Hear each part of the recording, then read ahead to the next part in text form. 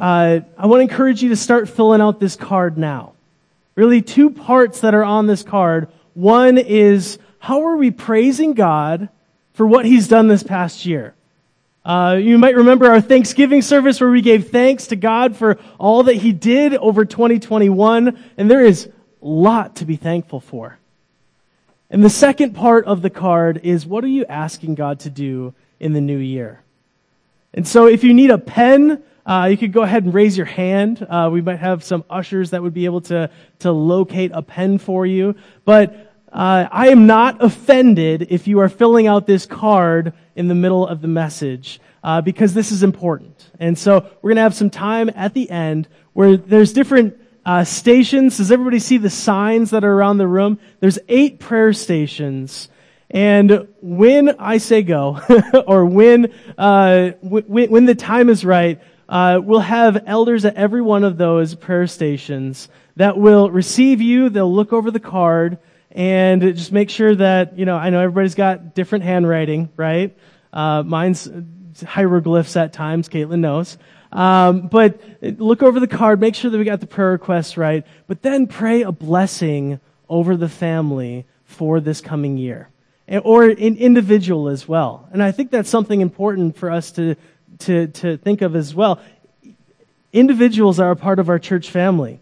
We're calling this Berean Family Blessing Sunday, and we want to bless the entire family. It's not just about those of us that have kids. It's about every individual that's here. We want everyone to be blessed and everyone to be prayed over. So it's a little housekeeping fact for you guys. And so fill out that card. Start now. Will you pray with me before we enter into our time of teaching? Jesus, Lord, we thank you for being with us, that you are God with us. We thank you for the blessings that you give us all around us. There's so many things that we can be thankful for. Lord, we thank you for your blessing ultimately in sending your Son. Lord, we ask that this morning, Lord, that you would engage our minds with the truth of Scripture. Lord, that our hearts might be turned towards you, that we might be renewed, that we might be transformed, that we might see you as our Father who seeks to bless us and give us all the things that you have for us. Lord, we thank you for being with us. In Jesus' precious name, amen. So our text this morning comes from Numbers 6. And it's a very familiar text for many of us because at Berean we practice benediction. Benediction is something that comes at the end of our service. If you haven't noticed, when Nathan gets up here at the end and he raises his hands and we're all standing, that is, the technical term for that is benediction. We practice that blessing. And, it's interesting when we look at the blessing in Scripture, and we're going to be looking at what blessing is, we're going to be looking at how does it come, and then we're going to be looking at how it shapes the way that we live. So we're going to be looking at those 3 things, but blessing is actually something that unlocks our entire lives. When we look at what a blessing is, it unlocks every portion of our lives. So let's turn there to Numbers 6, and we'll have it up on the screen if you like to read it from your Bible. Go ahead. This is the ESV. It might be a different translation, but we'll work through it together. So Numbers 6, verses 22 through 27 says this. The Lord spoke to Moses, saying, "Speak to Aaron and his sons, saying, Thus you shall bless the people of Israel. You shall say to them, The Lord bless you and keep you. The Lord make his face to shine upon you and to be gracious to you. And the Lord lift up his countenance upon you and give you peace. So shall they put my name upon the people of Israel, and I will bless them." So like I said, the 3 things that we're going to be looking at this morning. What is blessing? We may have used the word bless you. Is anybody use that when someone sneezes? Yes, it's very common. We use it all the time. But what is the Lord's blessing? What is the act of blessing? And so what the Lord's blessing is, how it comes, and how it shapes the way that we live. And if we understand that, it will transform the way that we look at God and how He blesses us. So, first off, the benediction. The word benediction comes from two parts. It essentially means bene, which is good, and then word, which is diction. So, benediction is a good word. But the scriptural understanding of benediction is so much deeper than that. First, you're saying there is a objective and subjective part of this. The subjective part is, I delight in you. I delight in you. I want to say that I delight in you. Like, to say a blessing over someone is to show delight. And when God is showing His delight, He is blessing us. And then the second one is I'm not just going to say words, but I am committed to your good. So I am expensively committed to seeing out that blessing in your life. It's not just I'm going to say bless you and walk the other way, but God is committed expensively to blessing His people. So the idea of benediction, and this is known as the Aaronic blessing, where it's given to Aaron. It's not ironic, but it's Aaronic. But the Aaronic blessing was given at the end of every service in the early church history, where they would send them out with the Aaronic blessing. May the Lord bless you and keep you. May the Lord make His face shine upon you and be gracious to you. May the Lord lift up His countenance towards you and give you peace. So, as we go on with blessing, an important part that we need to tease out of this is the place of peace within blessing. Is that it's not just a peace that takes place, but there is a peace that takes us all the way back to the garden. The first blessing that took place in Scripture was in Genesis. Every single day in creation, what did God say? He created it and said that it was good. Now, it's very different than if I say something is good. If I'm building something or constructing something at my house, I might look at it and say, that's good for my house. Or, yeah, I think that's good enough. No. God's blessing came out of His perfection. For Him to say it is good, it was Him saying that aspect of creation is perfect. And that aspect of creation is fully good. And so, when we look at the garden, there is that peace. And that peace is the shalom of God. The perfect peace that was there at creation. And the perfect peace, the perfect relationship that God had with His people. That Adam, when Adam was created, he was perfectly created. And everything was perfect. And then it was corrupted by sin. But I love this definition. I love this definition of peace. It is the absolute and utter fulfillment of your deepest desires within your God-given nature. That God has created us with a desires that nothing else satisfies.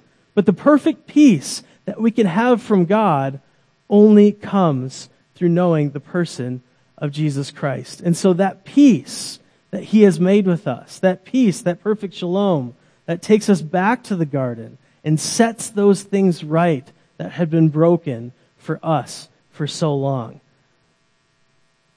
You know, it's interesting, one of the things that you might notice on the slide there is it says we cannot bless ourselves. That's something we need to take note of, is one of the reasons why we're doing the stations today is because blessing is something that you cannot do to yourself. You can't just bless yourself. It is from one entity to another. And so blessing is something that we are dependent on God for. We need His blessing in our lives. And we cannot make blessing happen on our own. One of the important things that we need to focus on when we're looking at this scripture is this idea of the face of God. What does it mean when it's talking about may His face shine upon you? May the Lord lift up His countenance. So the Lord make His face shine upon you. You know, when you're in a group of people, when we're in this room, being in proximity with other people does not mean intimacy, right? But when you have someone's face, when you look into somebody's eyes, when you understand their face and you are there face to face, then there is a form of intimacy. There is a form of connection that takes place. It's not just a thing that goes out, but it is the face of God is His presence. That God is with us, that God is for us, that He is committed to our good, and He is expensively committed to your good. That He delights in you, but He's also expensively committed to your good. The intimate, personal relationship with God. To have someone's face doesn't just to mean proximity, it means you have their attention. You know, God has that for His people. That His face would shine upon them. And what is a shining face? A shining face is a smile. That God would bless what we're doing, that God would bless His people. That the Lord bless you and keep you, make His face shine upon you, and be gracious to you, and lift up His countenance. What's a countenance? Countenance is the smile, the face upon you, and give you peace.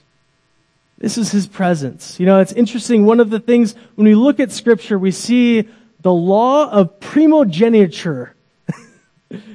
Yeah, I'm sure only a handful of us, and especially if you've studied it this week, know what the law of primogeniture is. But what it is this thing that happens today, actually, but it happened also in biblical times, where the oldest child would get the blessing, would get the father's blessing. And, you know, one of the best examples of the law of the primogeniture in Scripture is with Jacob and Esau, and how Jacob, his whole life, he desired to have his father's blessing, and so he devised a plan to steal the father's blessing from his brother, and he wanted to steal this blessing from his brother. And so he dressed up like his brother, went in to his father when his father was old and ready to bless, because he was going to die soon. And so there was this thing that he may have known. He knew that this wasn't genuine. But I think within Jacob's heart, he longed to hear his father's approval.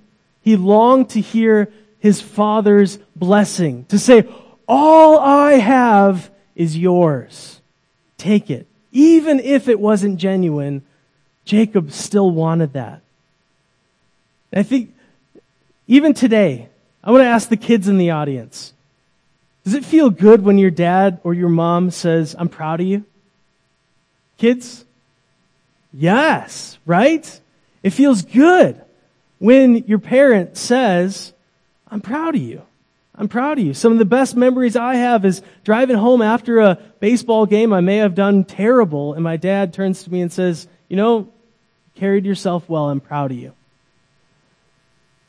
That is the blessing that comes out of that story of Jacob and Esau.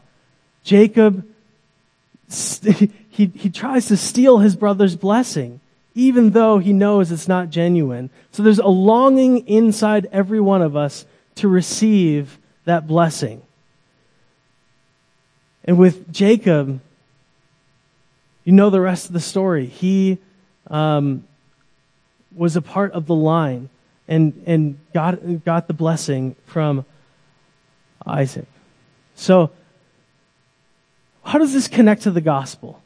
How does this connect to the New Testament? How does this connect to our walk with Christ? Well, when we look at the gospel, when we look at how we had the face of God, in Genesis, in the Old Testament, we had the face of God. God had a full blessing in the garden when sin wasn't there. But then we lost the face of God. We lost the blessing of God. And it's through Christ, through the great reversal, which we're going to get to in a moment, that things were made right. That what was broken was put back together again. And we see this in 2 Corinthians 4:6, where it says, "For God who said, let light shine in the darkness," there's a reference to Genesis, "has shone in our hearts to give the light of the knowledge of the glory of God in the face of Jesus Christ." So there's countenance right there. There is turning his face towards us. That God sent his Son. For God so loved the world that he gave his only Son, that whoever shall believe in him shall not perish but have eternal life. That is a beautiful promise that comes and shows the gospel. That God has turned his face towards us. That he's turned his face towards his children. This is the great reversal. And that's the connection to the gospel. That's the connection to the good news that we lost his face. But in Christ, we have had the curse removed from us. And God has given us a blessing of Jesus, who sits at the right hand of the Father. That is the amazing mystery, the amazing beauty of the gospel, is that there's this great reversal that takes place when we put our faith and trust in Christ for salvation. That because of sin, every one of us carries the curse of sin. But that curse is removed when Christ takes ownership of our lives. And we are given the blessings that belong to Jesus. They're given to us. And we get to rule and reign with him.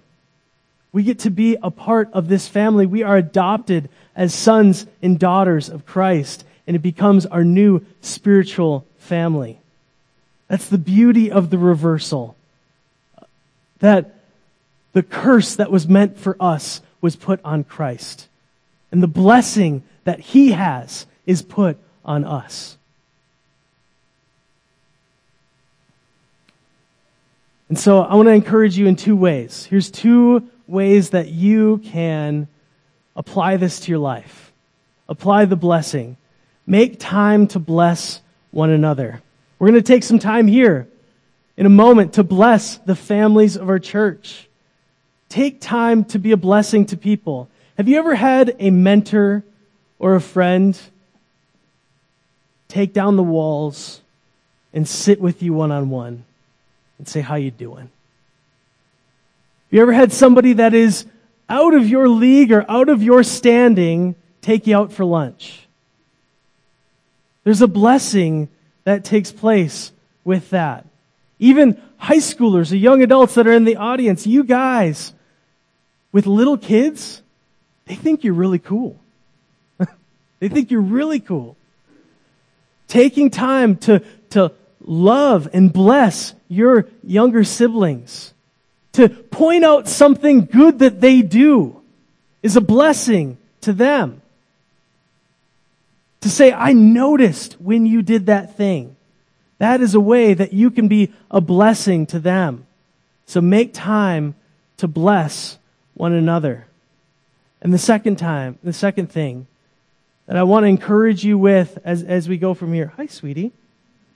You want a blessing? Okay. I love you. Go back. Okay. All right. She's finishing it with me. All right. All right. Make time to seek the face of God.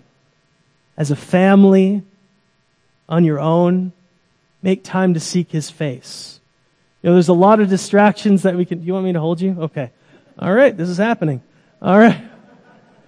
Rosie, you want to say hi? Hi. Okay. So make time to seek the face of God. Getting alone with Him, getting alone in His Word, getting alone and seeking the blessing of God. Allowing yourself to be blessed by His Word. Allowing yourself to be blessed by what He has for your life. Take time to seek His blessing. And to, hi sweetie, to seek His blessing and to be blessed by Him. So we're going to take some time here to do that. But I also don't want to enter into the Lord's Supper lightly. I think it's an important thing that we need to focus on. Rosie, you want to go sit with Mama? I'm going to set you down. Okay. All right. There we go. All right. Sweet. We don't want to enter into the Lord's Supper lightly. So I'm going to read from 1 Corinthians chapter 11, where it talks about the Lord's Supper and how it's important for us to not to eat or drink in an unworthy manner. Because if we do that, there's a promise of that curse that we would eat and drink condemnation on ourselves. So here at Berean, we practice open communion. And so what that means is if you have put your faith and trust in Jesus Christ and that He's at the center of your life, you can approach the table and take of the bread and eat, take of the drink and eat of the bread. But what it means is it takes us back to Jesus with His disciples, where on the night that He was betrayed, He got together with His disciples and He held up the bread and He said, "This is my body, which is for you. Do this in remembrance of me." And then they took and they ate. And in the same way, He took the cup after supper. He said, this is the cup of the new covenant in my blood. Do this as often as, this is the new covenant in my blood. Do this as often as you drink it, do it in remembrance of me. So we're going to take a moment where you could come and receive communion, but I want you to do something first. Before you take communion, before you engage a prayer station, examine your hearts. Examine your hearts. 2 Corinthians says, examine yourself to see sure that you are in the faith. Confess any sin that needs to be confessed. God, I have fallen short. Where do we need to confess? And then receive the forgiveness that Christ has for each one of us. So as you enter the table, do not enter that lightly. But know that there's an assurance of the pardon, that your sins are covered because of what Christ did. And we do it in remembrance of Him. So I'm going to encourage the elders to move to your prayer stations. I'm going to pray for us. Jesus, Lord, we thank you for your blessing in our lives. We thank you for blessing us with every spiritual blessing, and Lord, that we cannot bless ourselves, but you bless us through your Son. And Lord, that we can recapture your face. Lord, help us to live our lives before your face. And Lord, help us as we enter into this time of communion and blessing. Lord, may it be sweet to you. And Lord, we ask that, Lord, as we look towards this new year, Lord, that you would impress on our heart where you're leading us. Lord, what you want for us. And Lord, bless us as we enter into this time. Lord, we thank you for being with us and loving us and dying for us. The price that we could not pay. In Jesus' holy and precious name, amen. I'd like to welcome up the worship team. And I want to encourage you to engage one of the stations. Take your prayer card, bring it to one of the prayer stations, and be blessed this morning. And if the prayer stations are full, come to the table and take communion. And remember, it is for those that have put their trust in Christ. Go and do that now.